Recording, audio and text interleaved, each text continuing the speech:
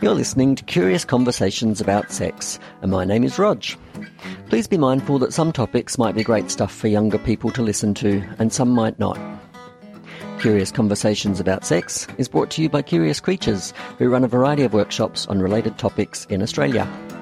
Find Curious Creatures and submit your questions for us to answer at curiouscreatures.biz, B-I-Z. Today we're chatting with Niati Evers and Anne Hunter. Niati, who are you?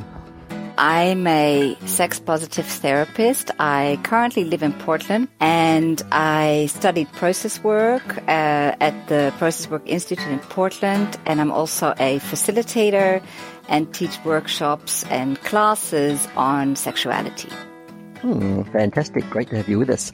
And Anne, who are you? A relationships coach specialising in non-monogamy, and I also happen to be involved in process-oriented psychology. Fabulous. So great to have you with us as well. And so to today's question, which is, I have vaginismus. Any advice welcome? Wow, so I guess before we tackle that, we should define a little bit what vaginismus is. So help me out, gang, but my understanding is essentially we're talking about the condition where muscles within the vagina tighten to the point where penetration is painful or impossible. Is that, do you want to add or subtract from that definition? Yeah, no, that's pretty much my understanding. Involuntary contraction. Sounds good. You did a great job defining it. Yeah. And a very, just like right from the outset, aside from the physical aspect of the pain, a really compelling, distracting condition for some people that have that condition. So, very much thank you to the whoever asked that question. And as we move into it, we spoke, the three of us, and Niati and myself, spoke a little bit beforehand, and I'm aware that none of us specifically identify as experts in this area. However, we realised two things. One is that we nevertheless bring either some personal stories or some personal perspectives on the subject which we feel are relevant, but also that finding actual information and specialists that people can be referred to is almost impossible. So on the balance of that, we decided it was worth us weighing in and sharing our stories and our perspectives.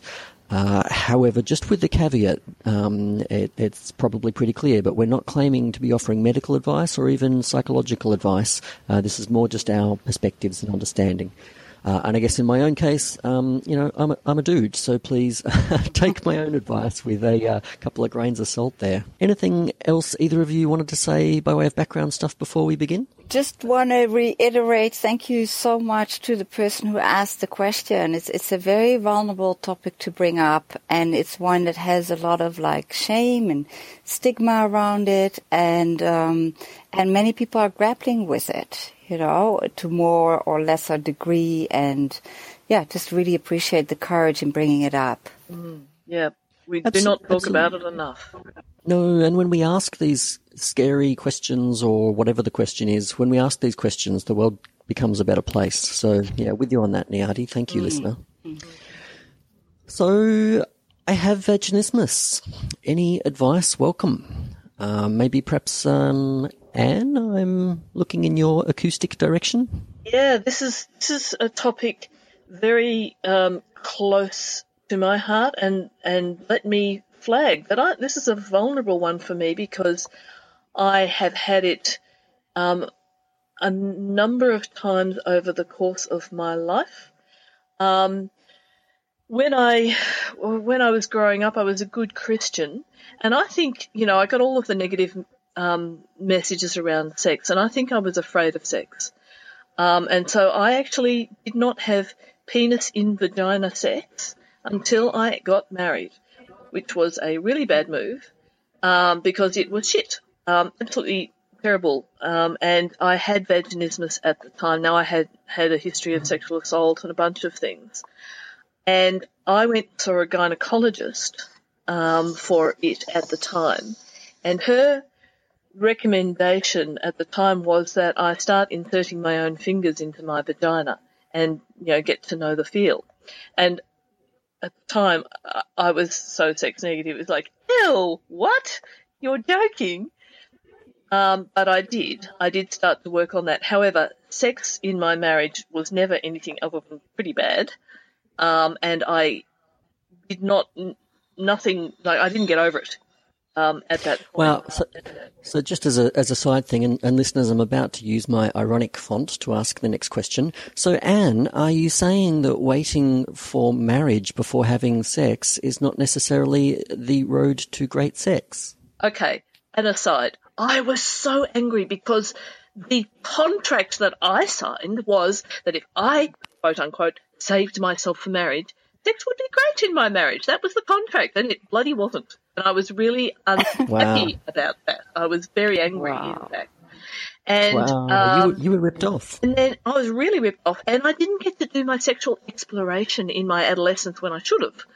I was in my 30s by the time I was starting to explore, and then I had a heap of crap to deal with, and one of the big things was vaginismus, and it took a few years. It took quite a lot of work with a beloved partner who was understanding and patient and kind. We had to take sex right off the table to start with. We had to work very gently on all of the other forms of arousal. One of my issues was I had a complicated combination of issues. So I would get trigger flashbacks as well. So even on the times when I was starting to get horny and worked up and enthusiastic and excited, I could have a flashback which would shut me down cold. That was a nasty combination to work with, to try to resolve. And I felt amazing. All of the stuff that you were talking about, all of the deep shame and the guilt and the envy and the missing out, fear of missing out, the bloody hell, on TV everybody is having a wonderful time all the time and not me. And this is fucking hard work, literally. Wow. I just want to underline what you say about flashbacks for one thing. Like when one is in the middle of otherwise good sex and just having a reminder or a flashback or just a nasty, pervasive thought, it's amazing how much that can knock out the mood.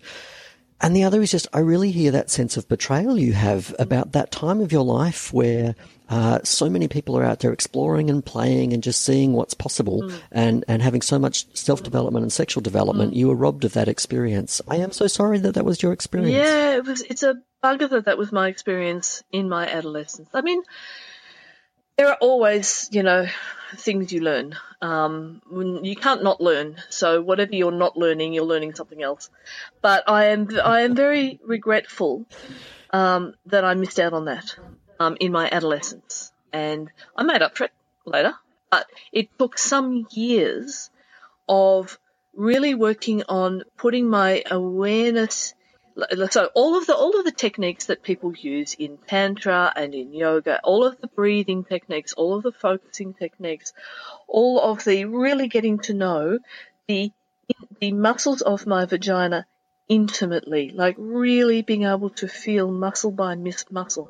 And one of the things that my partner and I did a lot of was that we'd just play around the edge and I would breathe and play around the edge and I would breathe. What I found with my longest term partner was that patience, removing expectations, especially around penis and vagina sex, doing lots of other fun things, doing a lot of personal work to get over my hang-ups and my sex negativity from my youth, and really getting to know my vaginal muscles and my central responses. I love the point you raised there, Anne, about the importance of other forms of play, because if the only form of play you're engaged in is penis and vagina sex, then it puts an awful lot of pressure on this particular issue. But if that's just a little kind of a one of the many one of the many items on the menu. Yeah. Yes. Yeah. That's right. We had to go to. So I had a lot of things around obligation, sexual obligation, and shame and stuff like that to work through. And a lot of the time, I had to do a lot of just a lot of personal growth work around releasing my own internal sense of obligation. Stuff like that wasn't coming from my partner. Wow, that's really, really special that you share that story. Yeah, and so it was. We would go, like, I'd take his penis into my vagina just a tiny little bit, and then hold it there and breathe and feel and breathe and feel, and breathe and feel and relax, and then go just a tiny little bit further and do the same. And that was kind of how we got over it the first time, and it took a long time. But sounds like you were staying very present to the micro elements of the experience. Yeah, and not just trying to rush past it or barge across it, but just being really present. And it wasn't not just the physical ones. Back then in particular, there were a lot of emotional and psychological ones as well. To be present to all of the everything and to allow everything to come up, everything to be in the room, and simply just learn to sit with it all and breathe through it all. And that, it worked. It took a long time, but it worked over time. However, what I have found is that if I have a long period of, like, say a few months, couple of months of no sex, no penis in vagina sex for some reason, the vaginismus has a tendency to come back. And so I've had recurring vaginismus over the course of my life. And right at the moment, it is complicated by menopause and I'd never lubricated very much anyway, but really drying up, and really, it really changed the shape and the sense of what's going on internally. And like last year, I had an experience where, I won't go into it, but I had so much beautiful, delicious, perfect, ideal build-up, and I was emotionally and spiritually and psychologically and physically as open as I could be, and it still hurt. Mm-hmm. So it's changed over the years. Wow. Interesting little ally that's been with you for a while. Yeah. All right. Thank you so much. I really appreciate your sharing of of the personal side of that story. It's just so helps so many of us when personal stories about sex are shared, particularly ones where we acknowledge that things are not always simple and straightforward, and they don't always go the way things are portrayed on television. So just big thank you. I wish somebody told me that. Yeah, right. Wow. Yeah, again, so the advice just to simply not have sex before marriage, that wasn't actually complete sufficient sex education in itself. Oh, my goodness. Moving right along. How bad I think that advice was. I really, I believed it. I really believed it, and I did it. And I did it for a long time, and it was so bad for me. It was so negative, and the longer I went without trying sex, the more shame and obstacle there was to it. The more I had to overcome when I finally got around to having good sex. Niati, what are your thoughts? Vaginismus, any advice welcome? Yeah, thanks, Rog. And first of all, Anne, I also just wanted to respond to you, and I'm so touched by your courage to share, on this level. And it's amazing. And I was also what really you're welcome. And what really struck me was the double whammy of feeling, the pain, the actual physical pain, when others aren't, or you think they aren't, and you are, and the whole shaming around that, oh, what's wrong with me that I'm not enjoying this, but it actually feels painful. And, that on top of the whole Christian conditioning and the betrayal of that. So I just heard all the layers of it and how complex it is. So, yeah, Yeah. So first of all, just honoring you in what you shared. Thank you. Yeah. And then, I wanted to just for a moment put on my process work hat. And, we've spoken about process work previously in the podcast, as that's a method that we tend to use or that we're excited about. So for listeners that are not familiar, that we're talking about process-oriented psychology, feel free to look that up. Yeah, go on, Niyati. Sure. Thanks, Rog. And we look, in process work, we have this lens that we look at symptoms on different levels. And one is what we call more consensus reality level. And then it's more around what can you do practically around it. And you mentioned some of those techniques and what the gynecologist advised you. And that's all super relevant and important. And just to add one thing to that, because you mentioned menopause and I am in a similar life stage and I've had similar experiences as you. And I just wanted to say that for me, topical estrogen that I actually put on my inner labia and I inserted into my vagina has changed that dramatically. From it was so painful that I thought I had cervical cancer. And I didn't. Wow.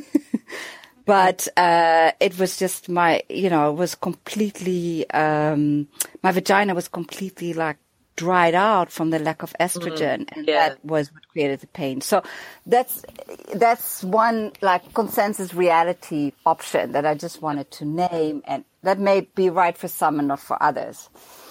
So that's one thing. And then when it gets exciting for me around process work is where we look more at what we call the dreaming of a symptom. And what we mean with that is that symptoms carry a certain energy and a certain message.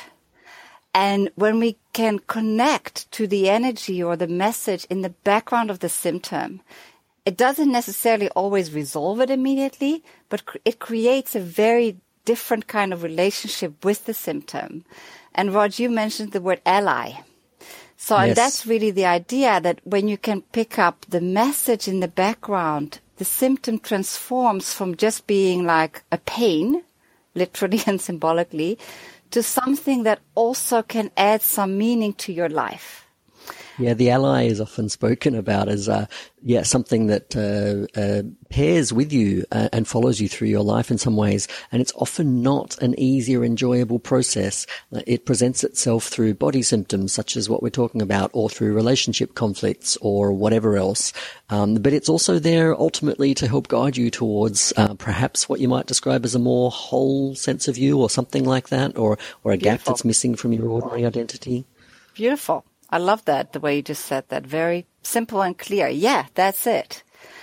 And so in order to like get the message, we call it like you wrestle with the ally. Like it doesn't just give it to you right away. You have to like get into it, And in this case with like vaginismus, it's what we would do is to ask you like how you experience the symptom and show it in an actual movement. And when I dream into the symptom, we talked about it already as a contraction, as a tightening.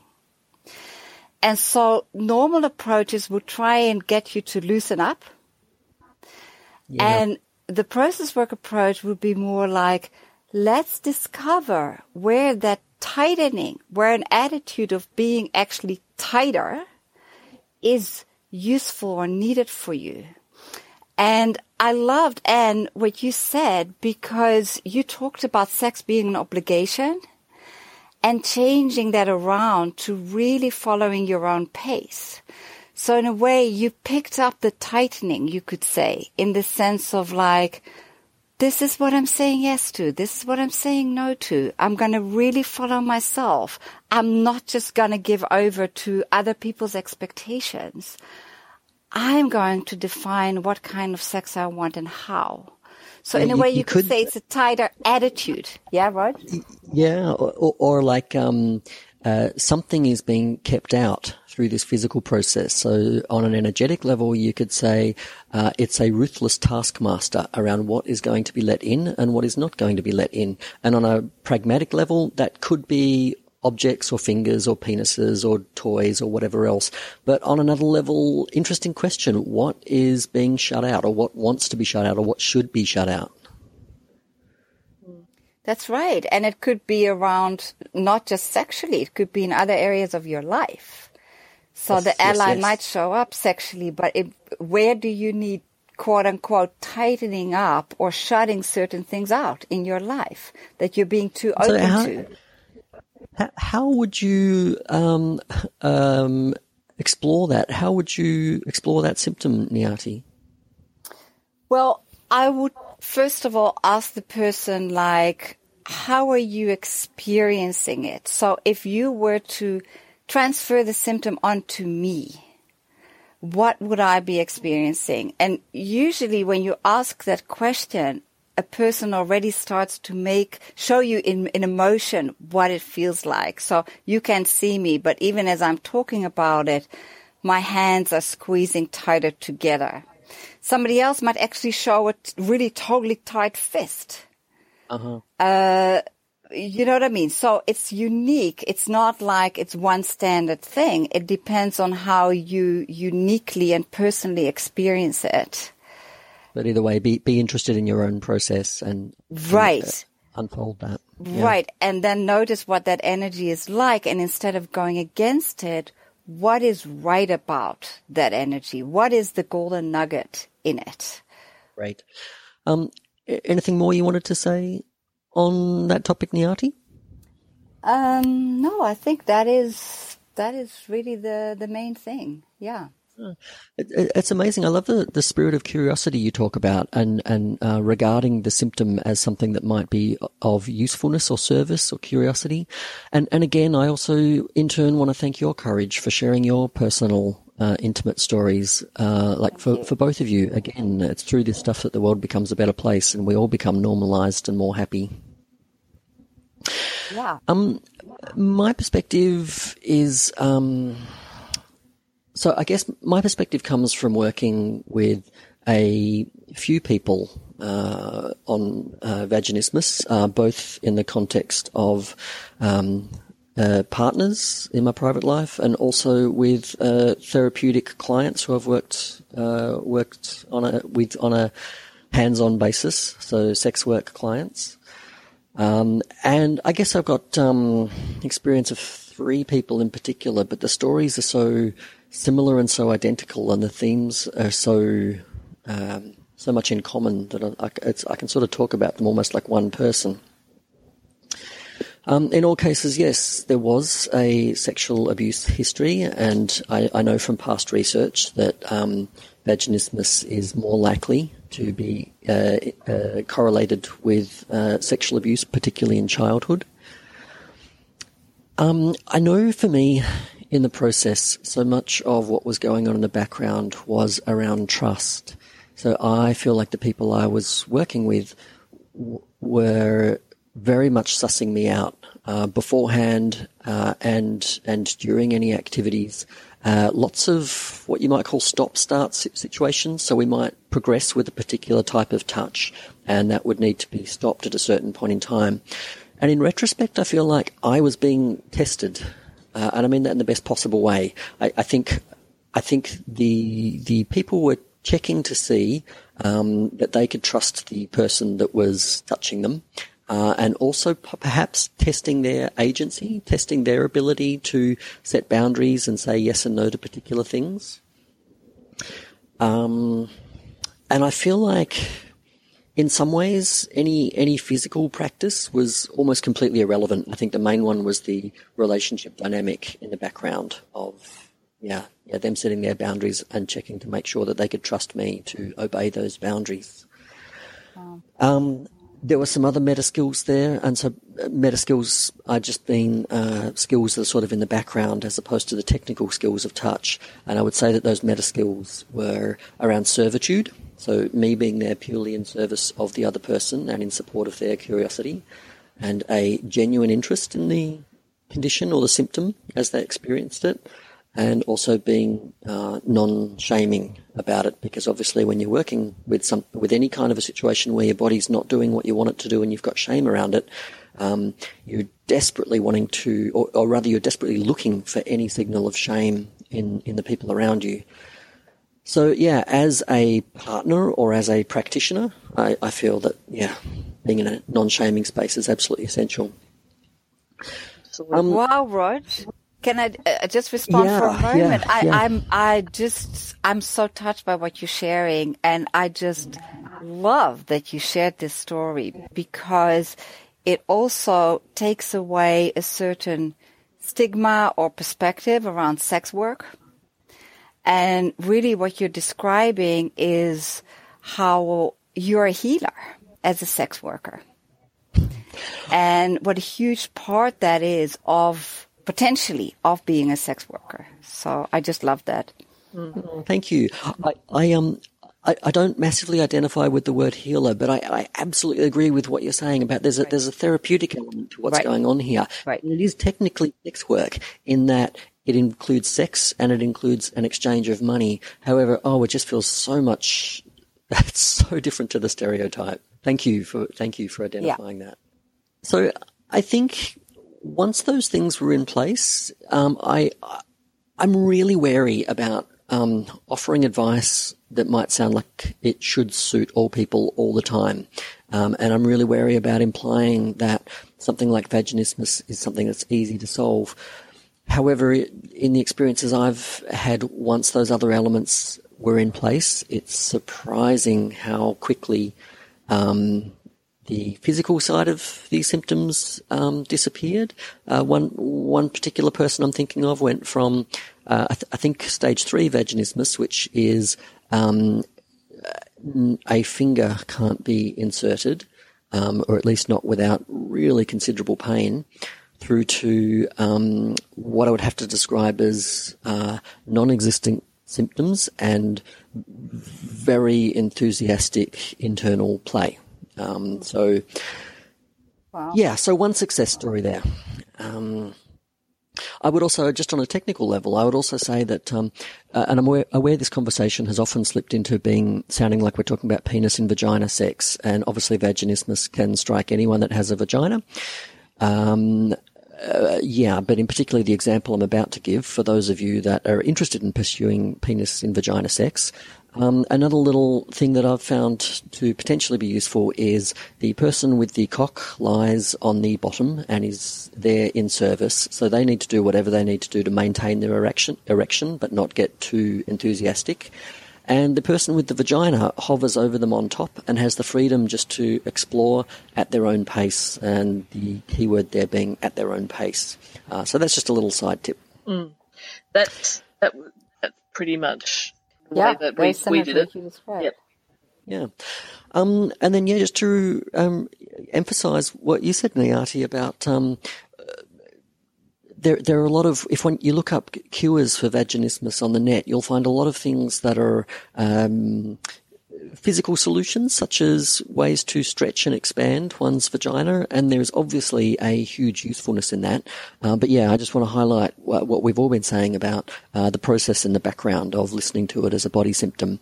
I think that most of these things, like an ally, are there to potentially guide us towards a better sex life. And the lessons that come out of listening to them, lessons that work for everyone. So, yeah. That's great. Is there anything that any of us would like to add to this conversation before we finish up? No, I just wanted to highlight what you just said, because I think that is huge. And Anne, you gave such beautiful examples of that, how working with the symptom, going with it, can potentially totally change and enrich your sex life. And that's hopeful and exciting. So I just wanted to highlight that. It is. It is. And I also want to say that I still have it and it still comes back at times. And there are times when it seems to be a bit intransigent as well. I don't want to sound like I have completely nailed vaginismus, and I know that I'll never have a problem with it again. Just not the case. No, sure.